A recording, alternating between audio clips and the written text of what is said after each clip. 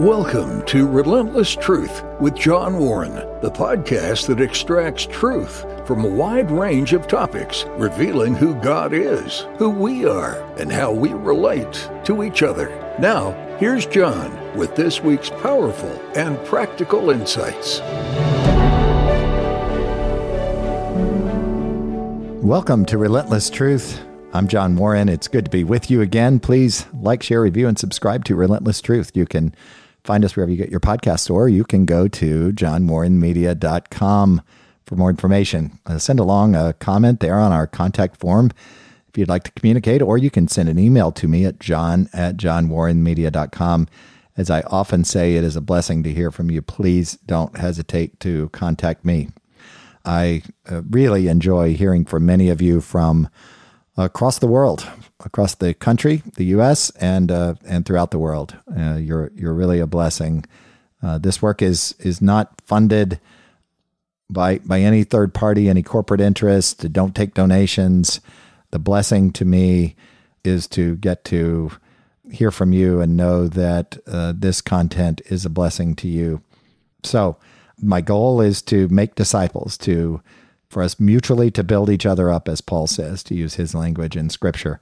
And I do it through a number of disciplines. We talk about the economy here and government. And if you're new to this podcast, it's, they always, all the places where you can go to get podcasts kind of force me into telling them what kind of podcast this is from a list of subject matter. And it's just, I choose like education and business most of the time, or Christianity, or some of them say religion, and it's just tough for me to do that. I hope we're proclaiming biblical truth and doing so through a number of disciplines, and I hope it's a blessing to you.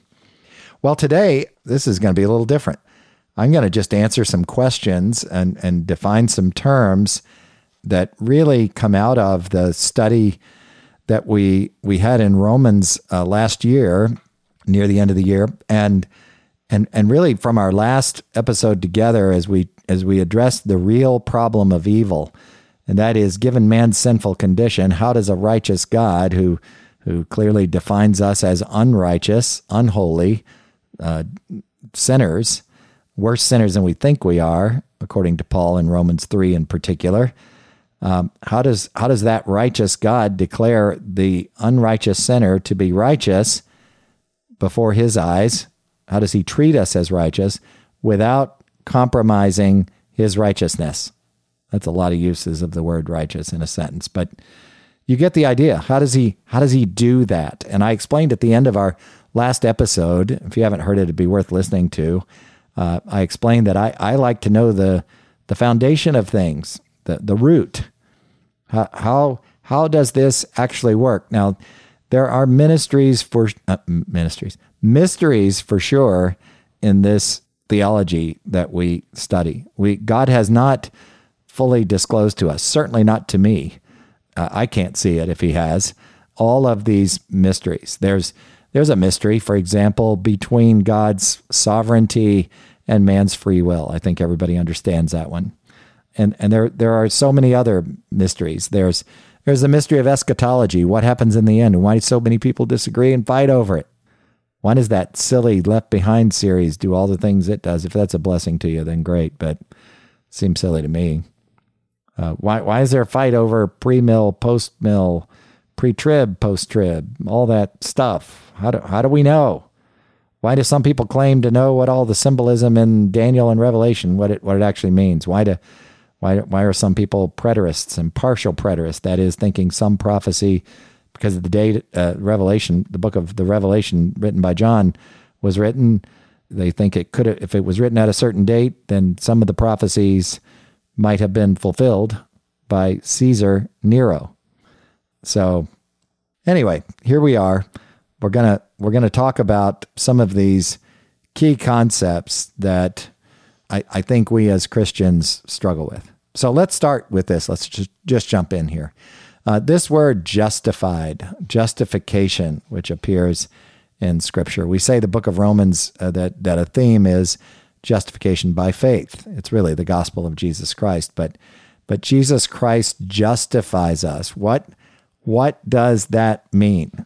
I don't know. I'm curious. I'd love to hear from you what you think of when you think of that word, I've been justified. Does it mean that we become holy like God is holy, that he infuses us? There's another big fancy word called imputation. Does he infuse us in imputation? Does he infuse us with his righteousness to make us justified? Well, that word righteous is in the same family of Greek words. It's not the identical word, but it's very, very close to this word justified. The word justified actually means to declare righteous or to be declared righteous. So just think about that for a moment. The word justified means to be declared righteous. God declares us when he justifies us by faith. Simple faith in Jesus Christ. This stopping our self-reliance and turning and becoming Christ-reliance, relying on his, trusting in his finished work. We're going to get to the word faith in a minute. We're going to talk about what that really means. So justification is simply a declaration of righteous. It's not the getting in a time machine and going back before we ever sinned and making us live in that state. Although God treats us when we're justified like we're sinless. And it's helpful to understand kind of an accounting term that really has to do with, it's a little more complicated, and we're going to get to it in a few minutes, this expiation, which is the wiping away of our sin. It's really a clearing of our account. So picture, if you know double entry accounting, picture an account that just piles up with transactions. And wow, in my case, it just piles up with transactions, sin after sin after sin after sin. And then this expiation involves the wiping away of sin. This declaration of justification is an expiation plus something else that we're going to talk about in a few minutes.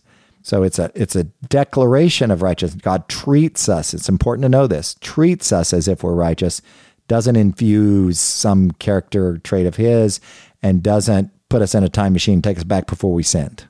Doesn't happen. He declares us. He sees us through his Son as righteous. What a beautiful promise. If you missed my series on Romans last year, go back and listen, and you can see or just pick up your Bible and look at Romans 3, and you'll see where I'm getting the answers to these questions. I'll talk about a couple of other texts as well. 1 Corinthians 1 and Ephesians 1 are great places to go as well. So, second word, so that's justification or justified. Second one is a word I just used in the definition of justification. I said to be declared righteous. What is righteousness, first of all?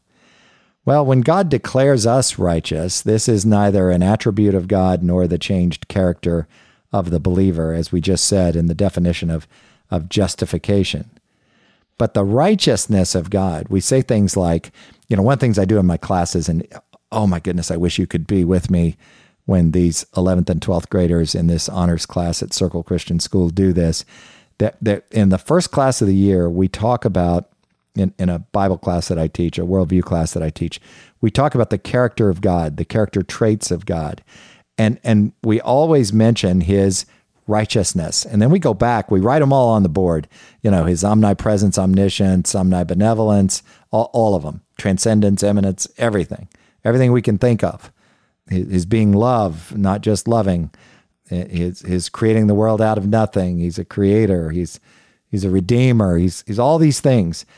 And we're talking about his attributes then. And when we talk about the righteousness of God in Romans 3, this righteousness, this declaration, we're not talking about his attributes. But when it is his attribute, the righteousness refers to his moral right standing. And that leads me to a short discussion, because it can make your head explode, on whether or not there are things God can't do.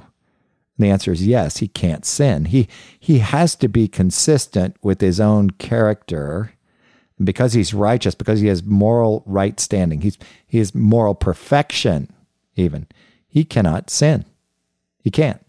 And you can these stupid hypothetical questions that are designed to trip the Christian up that atheists love to ponder are just nonsensical. God can't sin. No. So is he limited? Yes. His holiness, his righteousness, they limit him. Yes, they do. So what? They do. But he's more perfect than you can imagine. You can't, I talk about these terms like I can comprehend them. I can't fully comprehend. You know, when I imagine God, I cannot imagine a higher being. I have a high view of God. I see tremendous separation from God and man in our flesh, but I also see tremendous immanence, tremendous love, a loving Father, a loving Heavenly Father who gave himself up for us. And as Paul says, sometimes a person will give themselves for a good person, but not for an evil one. But while we were still sinners, Christ died for us. Boom. This sacrifice was bigger than we can imagine because Jesus Christ was fully and completely God. Fully God. And imagine that level of holiness and then taking on, being our propitiation, taking on the sins of the world, conquering sin and death. All right. Moving on, let's come up with another word to ponder. The word faith. What is faith? You know, I love it when just people in the world say, you Christians, they'll call us people of faith. Well, we're not people of faith any more than they are. Everyone has faith. That is a belief in or trust in things. Some people believe and trust in nothingness. The postmodernist believes and trusts in tolerance.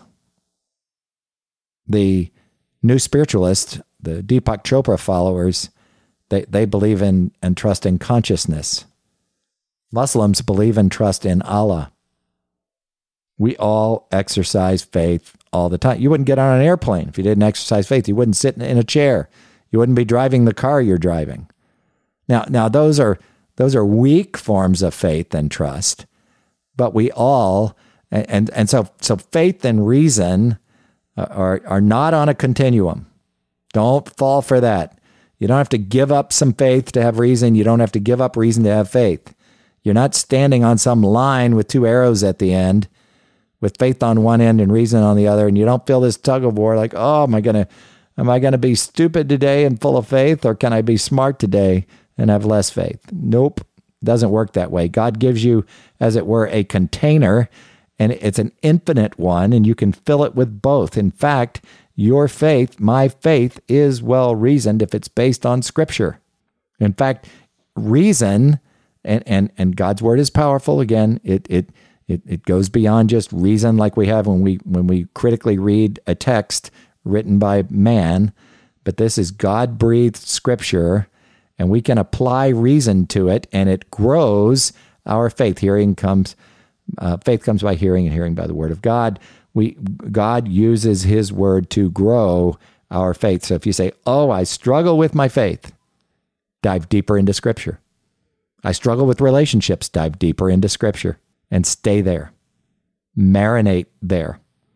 Ask somebody to let you teach them a section of Scripture. Agree with a spouse that you're going to teach, or a child, or a sibling, or whatever your situation is. Get somebody to let you teach a section of Scripture. Teach them Romans. I'd love to hear from you if you do this. The Gospel of John or the book of Romans. Start there. And just start researching and teach it. The time you spend really pondering it. Read it in the English Standard Version of the Bible. Go to blueletterbible.org and look up the Greek words.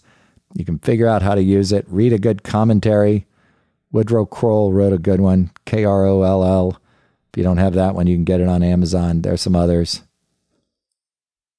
Easy to read. Do that and watch your faith grow.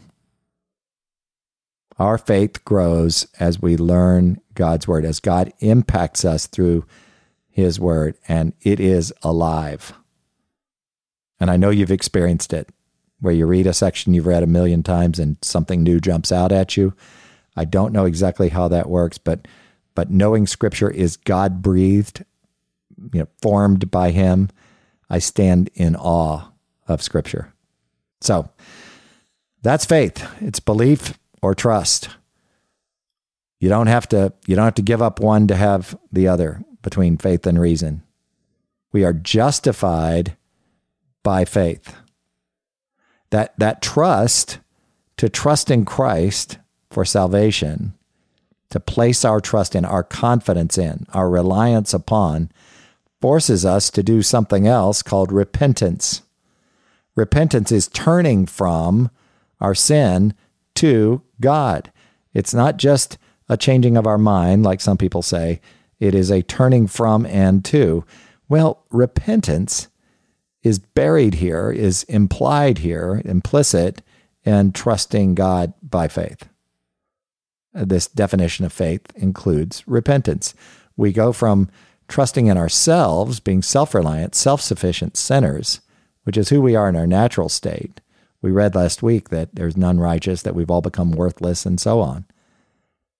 So in our natural state, we're all a bunch of sinners. But as we turn in repentance and trust in Christ and his finished work on the cross, which we talked about in detail, the implications of that in detail last week, then we're exercising faith. We are justified by faith. All right. The glory of God, what is that? Well, it's the kingly majesty of God and Jesus Christ, the Messiah. God is far more glorious, that is breathtaking, that is all majestic and powerful than we are prepared to admit or can imagine. When we say in Romans 3:23, we read this last week, that all have sinned and fall short of the glory of God. God's glory is his righteous standard. We read in 1 Corinthians 30, and I know I read it last week, but I'm going to read it again because it's beautiful.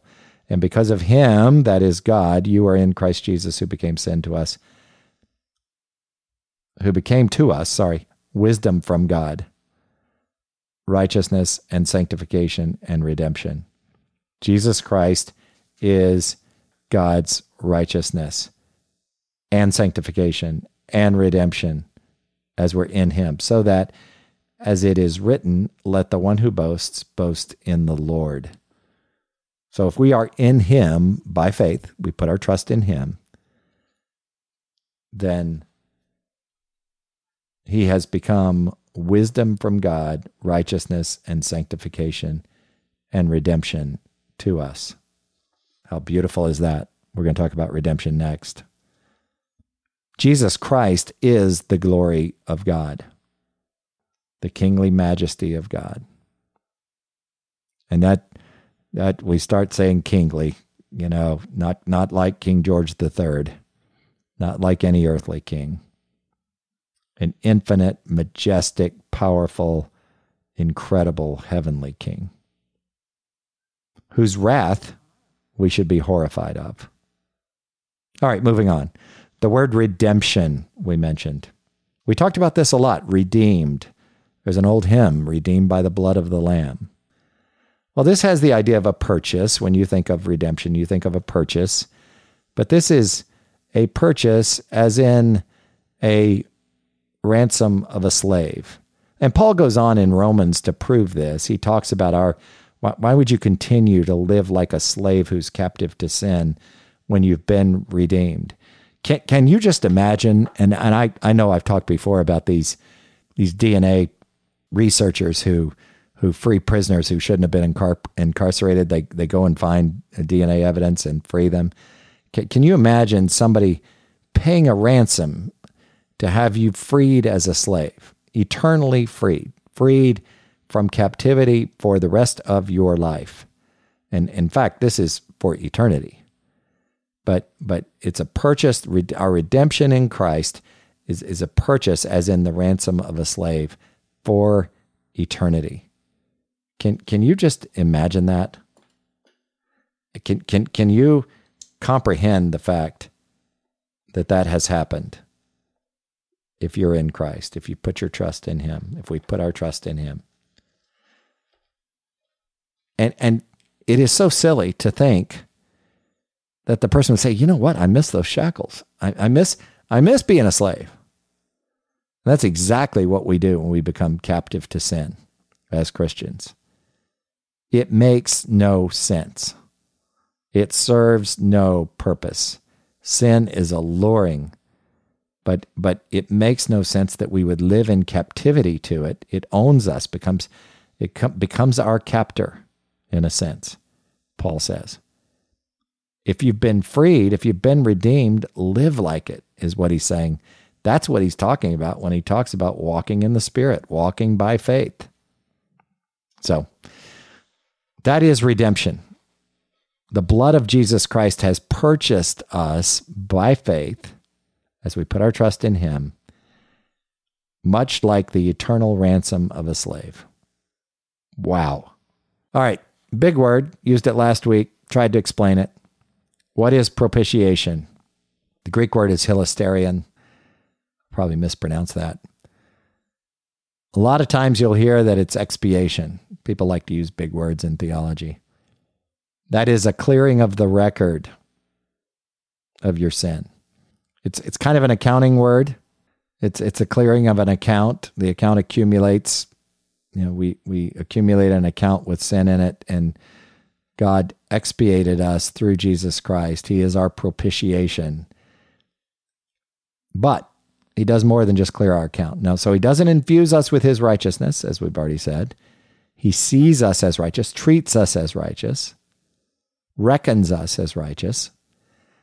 But he does more than just expiation. There's more than expiation included in propitiation. The propitiation references the Ark of the Covenant, the mercy seat, the gold lid on the Ark of the Covenant. And it's described in the Old Testament in great detail. And the high priest at the Day of Atonement every year would sprinkle blood on the Ark of the Covenant. It was where God met man. It was where God, man achieved propitiation with God. God propitiated our sin.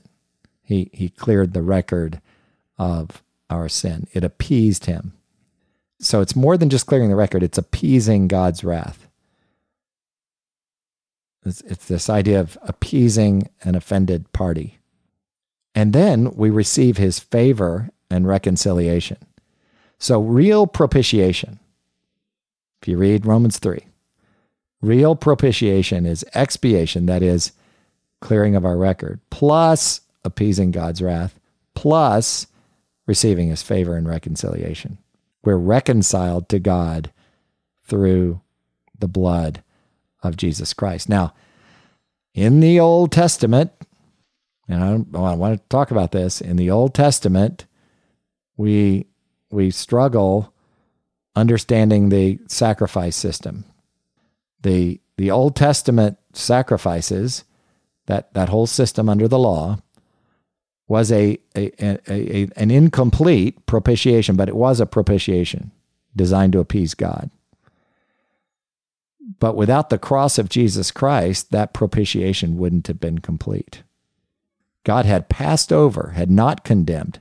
You remember our problem with evil we talked about? A holy God, how does he forgive unrighteous man? Well, by the blood of Jesus Christ is how. The Old Testament sacrifices were imperfect and incomplete. They pointed toward the New Testament sacrifices.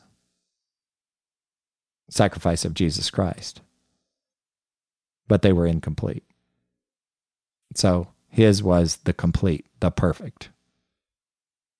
All right, so the next word, expiation, we've already talked about, removing or wiping away sin. It's a subset of propitiation, as it were. A really important concept. I don't want to overlook it. This clearing of our sins. Some people struggle with the notion that they could be forgiven. One of the things Christian counselors will tell you, probably secular ones too, is that guilt is crippling. Well, just really read and study and believe what happens in propitiation and expiation, this removing or wiping away of sin. It's just beautiful. Satan is the great accuser. As you get older, you become more sensitive to your sin. Don't fall for I'm a hypocrite for saying this because we all do this. Don't fall for the "how could God forgive me" nonsense. You know how he could forgive you? By his Son, by the propitiation of his Son, by the shed blood of Jesus Christ. Because you have faith in him. You've trusted in him. That's how. You're denying the efficacy of the work of Jesus Christ when you have when you refuse to believe this, when you struggle with this, when we have this guilt, if we're truly in him. So that's expiation. Let's try another word. The wrath of God. That's several words. I want to just talk about that for a second. It's God's response to and judgment of sin. It is propitiated by Jesus Christ, but wow, the average person just doesn't care. And I'm not going to, I'm not going to criticize our culture too much. I mean, it is what it is, but it is godless. It is fearless before God. But so were the Roman people. So have people been throughout history. So were Adam and Eve, for that matter, in a way. The wrath of God should make us shudder. No, and fearing the Lord is not just I ought to respect him. He's got a higher rank than me. No, it's a fear that leads to flight. If you study the word, most of the time that it's used, it's a oh my goodness, stand in awe of. And I'm pretty sure with my finite mind, I don't imagine God being as fearful as he is. I don't imagine that he generates. I don't see. Let's say it this way. I don't see him as awe-inspiring and causing fear as he is. None of us do, but we should pause and think about that. The wrath of God is awesome. He has to punish sin. The wages of sin is death. Paul says in Romans 6:23. But the gift of God is eternal life through Jesus Christ our Lord. The wages of sin is death. God's wrath is poured out against sin. Eternal damnation, a literal hell, will be horrible for some. Paul Washer sometimes says, but they'll want to stay there because they're godless, because they're haters of God in their flesh. They will still refuse to trust him and believe. But God's wrath is going to be poured out on sin. Justification really is by works, isn't it? However, for those of us who have faith in Jesus Christ, we're justified by faith in him. His works, his finished work on the cross. All right, I don't want to get in trouble by going down that rabbit trail too far. The law itself is, when Paul uses it and Scripture uses it, and I just want to point this out, it's both a principle and the actual Mosaic law. It's important to know which we're talking about. It's also important with words like Israel. Is he talking about a nation, or is he talking about a people who are in Christ? That it's important to understand the word that is used. And usually on most modern translations like English Standard Version, New King James, even NIV, New American Standard, we can kind of read it in context and back up and read more context before and after and understand the meaning. These words were translated pretty well, but that word law can be confusing. The Mosaic law is spelled out in the Old Testament. You can read all about it, and it was completed by Jesus Christ. It still exists. It still serves a purpose. It points us to Christ. It shows us God's character. We are not antinomian, that is against the law. But Paul sometimes uses that word as just a principle. You have a law in you, he will say. There is a law that, and he just means a principle. I think he's talking in language that would be understood by the culture, particularly when he speaks to the Jewish people. All right, let's review some questions that are really important. On what basis, I promised you we would do this in this episode, does God declare us righteous? He declares us righteous by faith in Jesus Christ. The merits of Jesus Christ are our righteousness. Jesus is God's righteousness. And when we are in him by faith, by putting our trust in him, by repenting, turning from sin and to God, to Jesus Christ and relying on or trusting in him, he declares us righteous. He doesn't infuse us with his righteousness, as we've said several times, but he declares us righteous. How short of God's glory do we fall? Miserably short. This isn't he just outranks us a little bit, or I almost got there. You'll hear people talk about, well, I'm a pretty good person. I think I could. Well, there's a guy in Scripture like that. And Jesus says, well, go sell all that you have. And we don't know what happens, but he walks away with his head down. How short of God's glory do we fall? Miserably short. We are in desperate need of a Savior. If you are arrogant enough to think that you might meet God's standard, you are overestimating yourself and underestimating God's glory significantly. We are in desperate need. The story is slanderous how much we need a Savior. All right.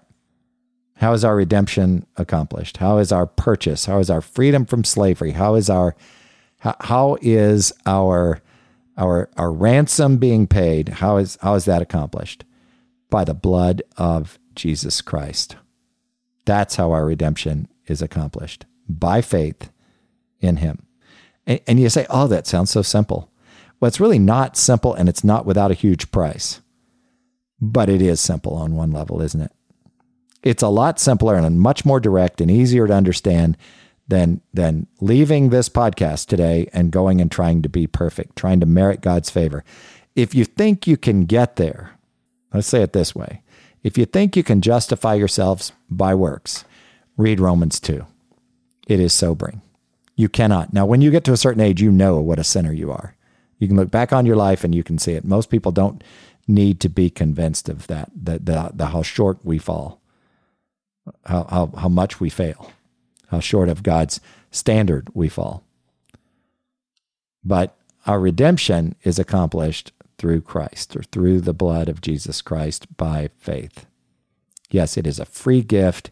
It is available to you. The fourth question I want to answer is, what is the real problem of evil?